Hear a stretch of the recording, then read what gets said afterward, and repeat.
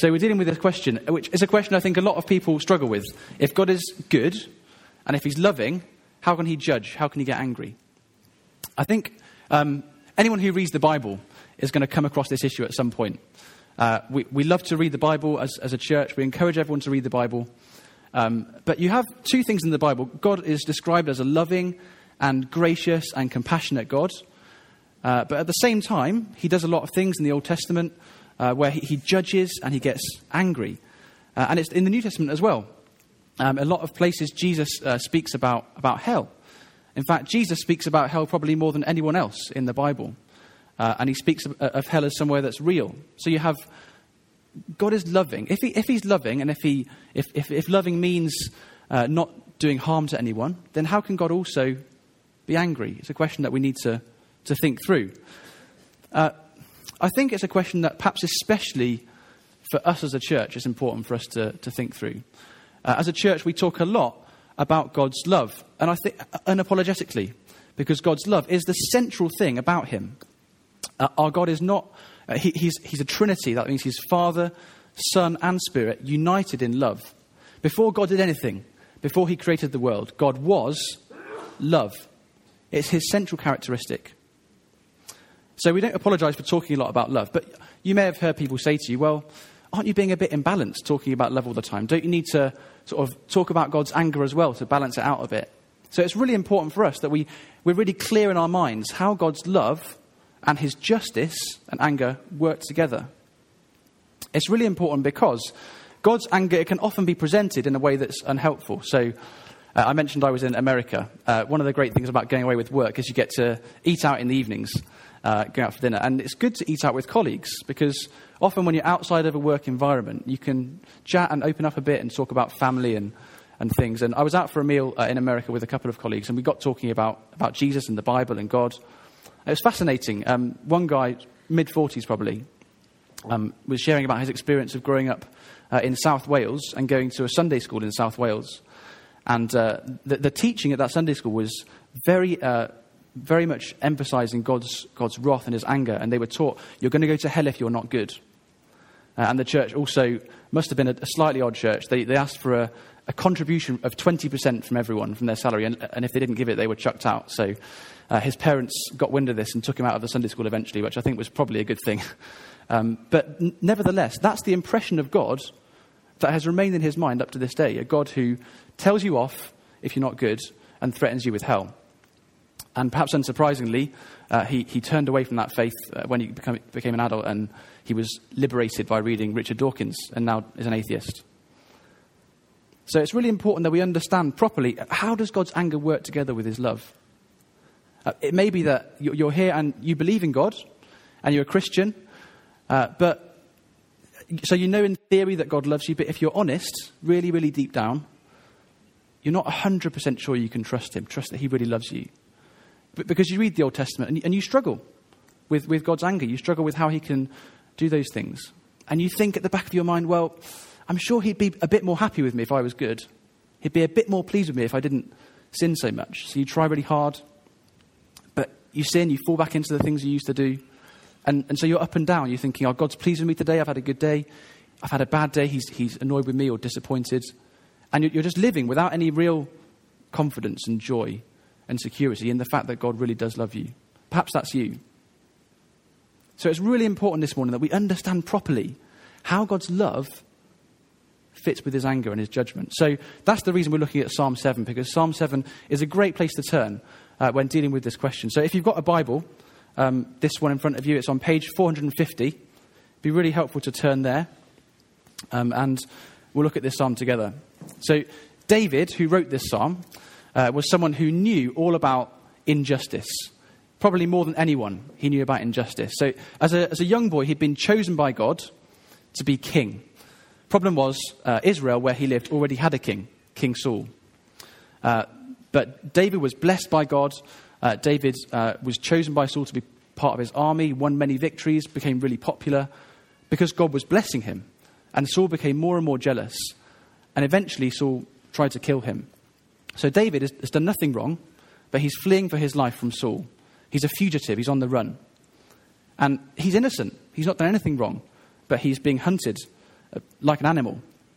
And we don't know for definite, but we think Psalm 7 was probably written around that time in David's life when he's on the run from Saul. A few clues to that. If you have a look down at verse 1, it seems that David is being pursued. He says, "Save me from all my pursuers and deliver me." So it seems that he's being pursued by someone. And if you look there at the title at the top, it's a psalm which he sang to the Lord concerning the words of Cush, a Benjamite. So we don't know who Cush is. It's the only time he comes up in the Bible. But it's significant that he's a Benjamite because King Saul was from the tribe of Benjamin. And so it's quite likely that this guy Cush was an ally or a friend or an advisor of Saul, at least someone who had the ear of Saul. And it seems in verse 3 to 4 of the psalm, if you have a look down, it seems that David is responding to some kind of slander, some kind of false accusation. He says, "O Lord, if I have done this, if there is wrong in my hands, if I've done what's being accused of me, then let my enemy pursue my soul." So it seems that Cush, this guy who is probably a friend or advisor of Saul, is saying something, maybe slandering David, and it's causing him to respond in this way. It's not hard to imagine. David's on the run, David's growing in popularity, people are singing songs about how great David is. Someone who's close to Saul says, "You know what, this David, he's getting a band of men together. He's trying to take your throne, he's trying to take over. You need to watch out for him." Completely untrue. David was actually really completely loyal to the king. But this guy Cush is feeding Saul lies, and he's saying, "David's trying to get you." And David's on the run, and Saul's listening to this person. He's saying, "Yeah, David's out to get me. I need to get David." So David's in this situation, and we learn also in the title that the psalm is what's called a shiggaion. Now, I don't know what you thought when Anina read that at first. It's a bit of a foreign language to us. It's a Hebrew word. I'm not a Hebrew scholar. Thankfully, a lot of people on the internet are. But this word shiggaion, they think comes from the Hebrew verb, which means to reel about or to stagger. They think this kind of song, it means like a song of impassioned sort of anguish. The definition is it's a lyrical poem composed under extreme mental emotion. It's like an impassioned plea. So David's there. He's on the run from Saul. He gets word about this guy Cush, who's a friend of Saul, feeding him these lies. And he's in a cave. He's on the run, and he sinks to his knees. And he cries out to God these words, verse 1, "O Lord my God, in you do I take refuge. Save me from all my pursuers and deliver me, lest like a lion they tear my soul apart, rending it in pieces with none to deliver." I don't know if you've ever been to a zoo and seen a lion being fed. We went on holiday in the summer and saw a leopard, an ocelot, a small leopard, being fed. And watching the leopard tear apart its food, it's ruthless.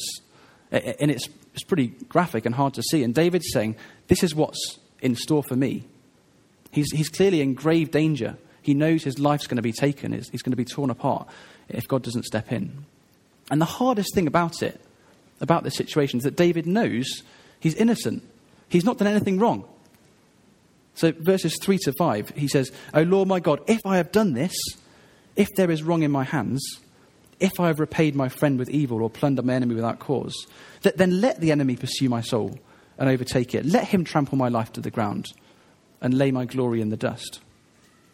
David's saying, well, if I've done this, then kill me. It's a pretty big thing to say. He's confident that he's innocent. He must be to say this. We get a graphic example of this, of David's innocence in 1 Samuel chapter 24, in the account of this pursuit.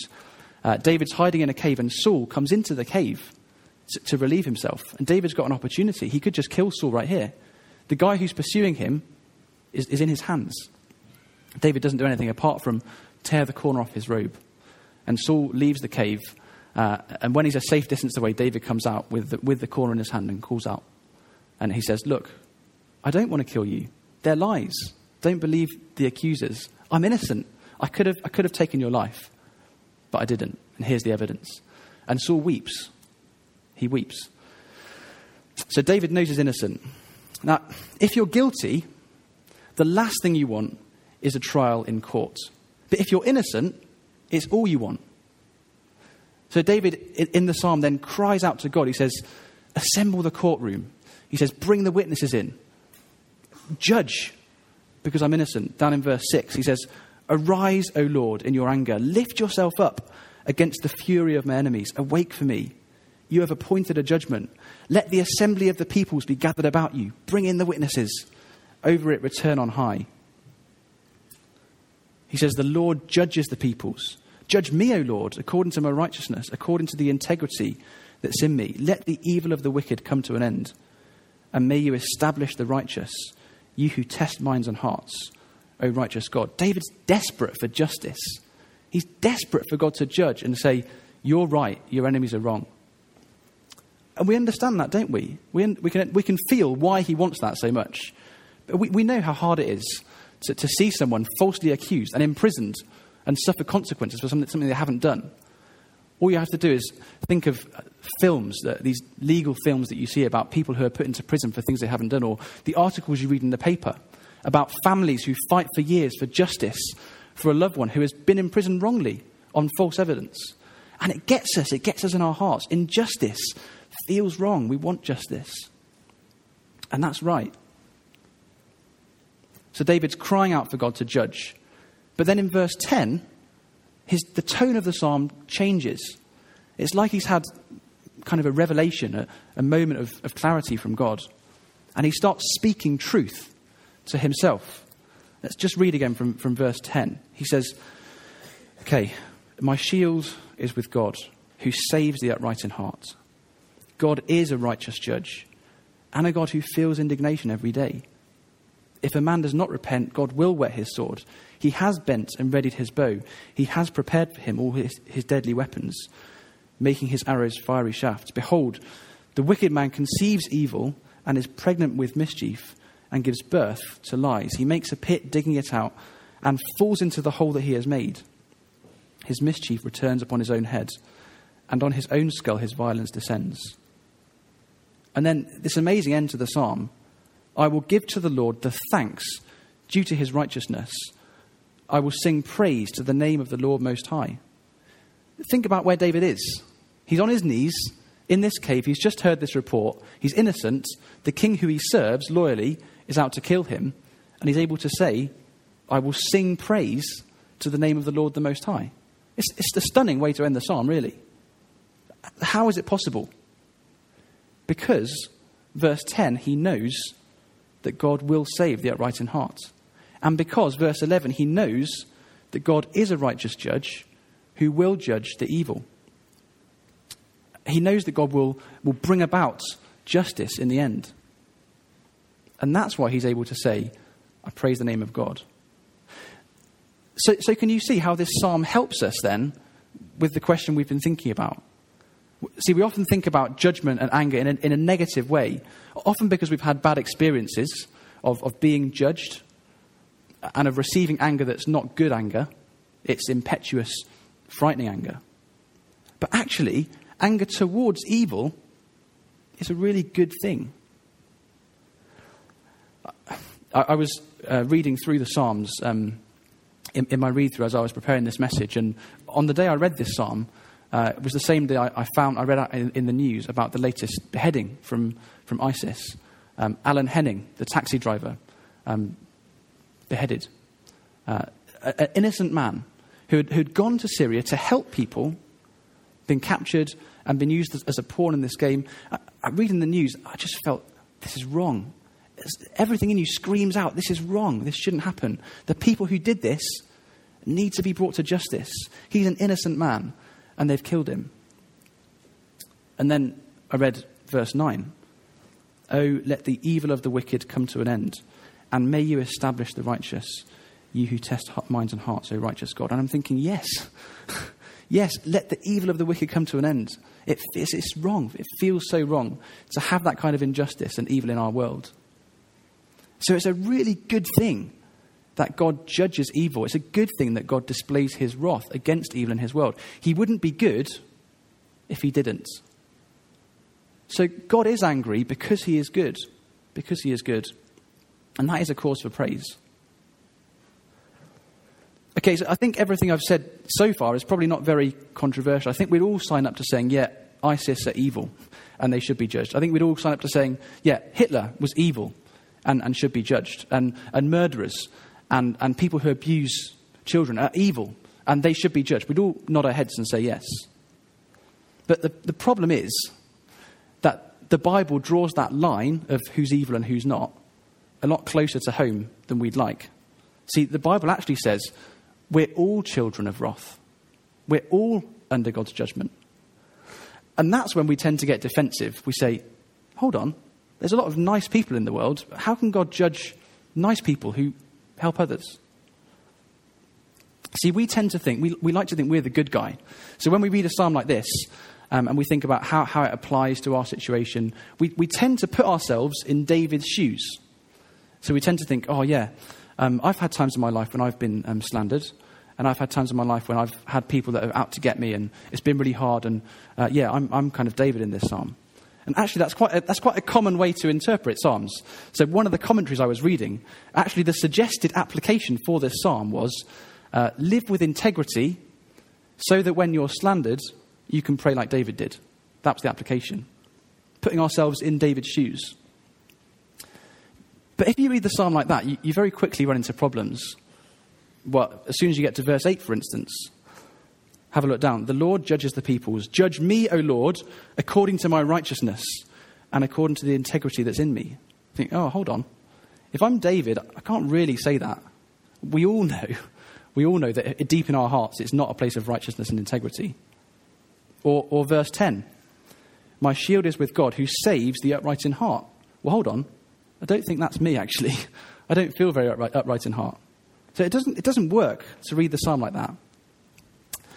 Actually, when we come to read the Psalms, often we find that the person of David is not meant for us to identify with. It's meant to point forwards to the person of Jesus. See, the Psalms are not mainly about us. The Psalms are mainly about God and his anointed king. So, David, for instance, in the Psalms, he was the one who was chosen by God to save his people. David was betrayed by those closest to him. David was surrounded by enemies who wanted to get him. And ultimately, David was the champion for his people. All those things are fulfilled by Jesus, chosen by God, betrayed by those closest to him, surrounded by those out to get him, and ultimately the victor and champion for his people.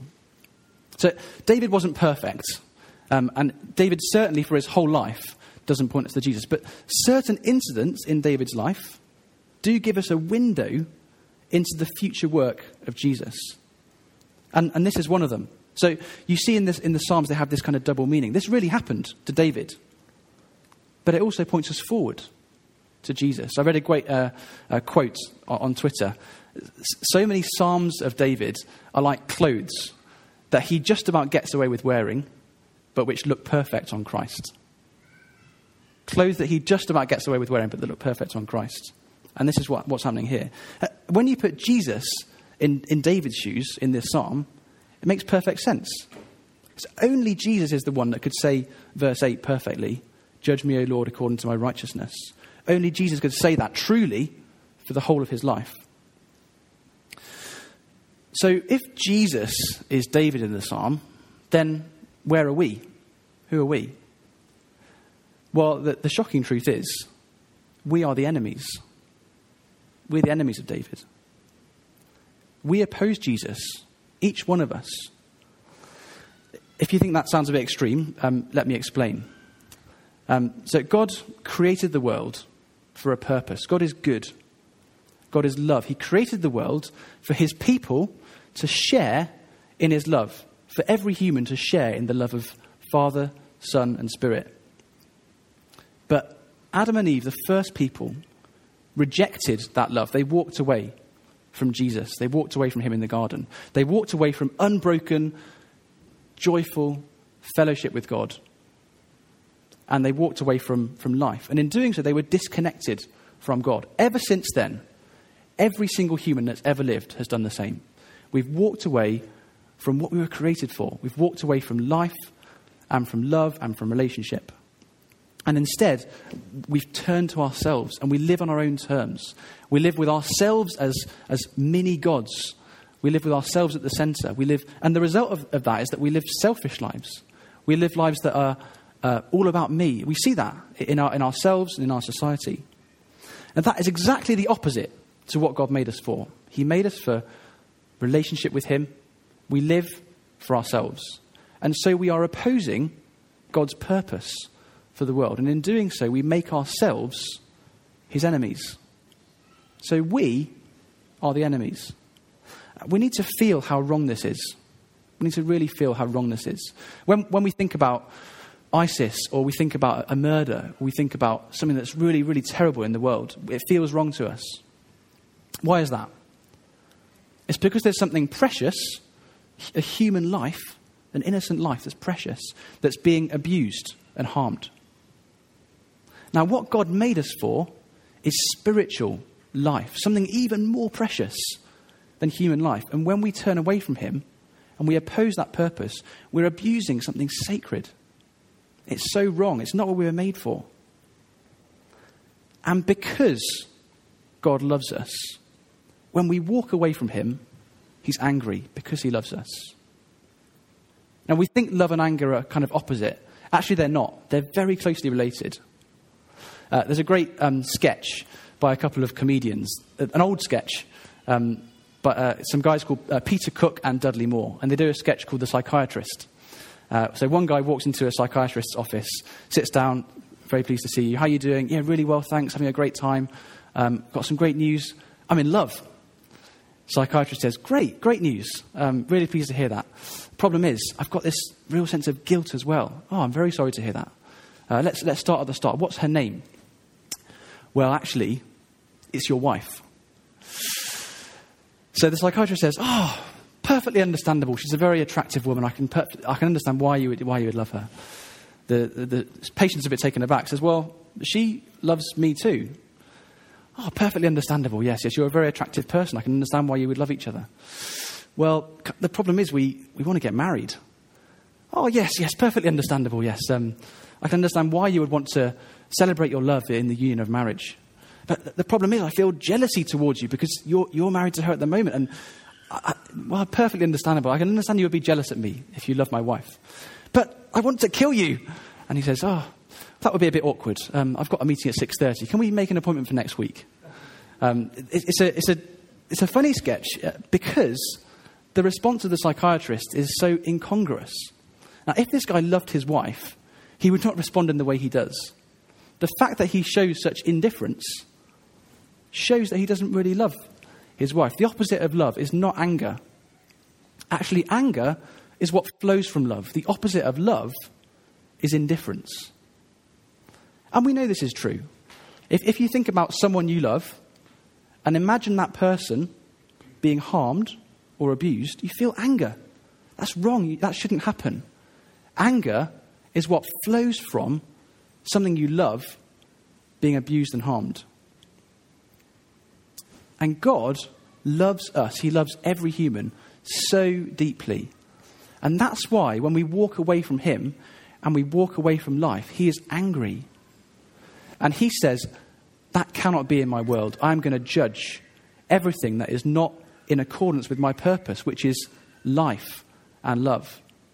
And when we walk away from God, we walk into his judgment. That's what's happening in the Old Testament.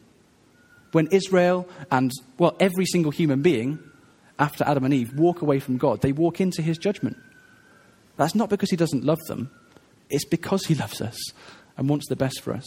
And that's what's happening now. Actually, the Bible says judgment is now. The world is under God's judgment at the moment as every single human walks away from him. And the brokenness we experience and the darkness that's just under the surface in all of our hearts is God's judgment on our world now. So God could leave us there. He could leave us in the world of judgment. By rights, he could. But he loves us too much to let that happen. And so he sends Jesus.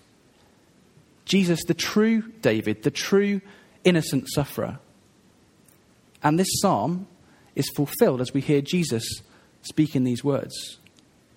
I mentioned this psalm is called a shiggaion. It's like a psalm of intense emotion, an impassioned plea.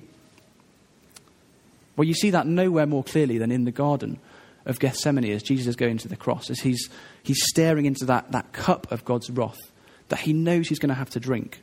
He knows he's going to have to take the full force of God's anger at evil in his good world on himself.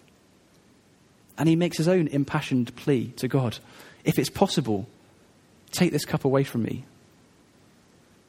But how does he go on? Not my will, but yours be done. And it's love for us, love for every single person here, that drives him on to do that. And he drinks the cup. He goes through with it. And then what happens? Verse 2 happens to him. Like a lion, they tear his soul apart, rending it in pieces with none to deliver. And verse 5 happens to him. The enemy pursues his soul and overtakes it. The enemy tramples his life to the ground and lays his glory in the dust. It happens to him. Jesus goes to the pit of hell. He takes the judgment we deserve. And then 3 days later, verse 10 happens to him. My shield is with God, who saves the upright in heart. And God raises him from the dead and says, this is my son. And Jesus stands with God now, offering every single human who has ever lived a way out of the judgment that we're in, the judgment we deserve. And he offers us, come to me, join yourself with me, and be raised with me. He loves us so much that he has done something about our hell. He has not left us where we are. He's taken the judgment we deserve so we can be his. The question is, do you really believe that? Do you really believe that? Maybe you're realizing you've had those Sunday school experiences. You've heard those presentations of God's anger, which make him feel like someone that doesn't really love you. Maybe you're realizing, I've got God wrong. He says, come to me. Come to me. Maybe you believe in God and you know that the Bible is true, and you're in that place where you read the Bible and you're just not 100% sure. Just ask yourself the question now, what difference would it make to my life if I really, really believed that God loved me? What difference would it make if I believed right down in the depths of my being that he loved me? Wouldn't that give you a kind of confidence and security, a joy, a peace, that you know that whatever you do, you can't please God any more or any less? He loves you unconditionally, and he has done everything it takes to bring you to himself. I know for me that the best times in my life, the times of the biggest confidence, come from when I'm looking at Jesus, and I'm just sure, I know God loves me. And in those moments, I feel like I've got the strength to go out and do anything, try anything. It can fail, it doesn't matter. God loves me. And he loves you so much that he sent his son to take the judgment you deserve so that you could be with him forever.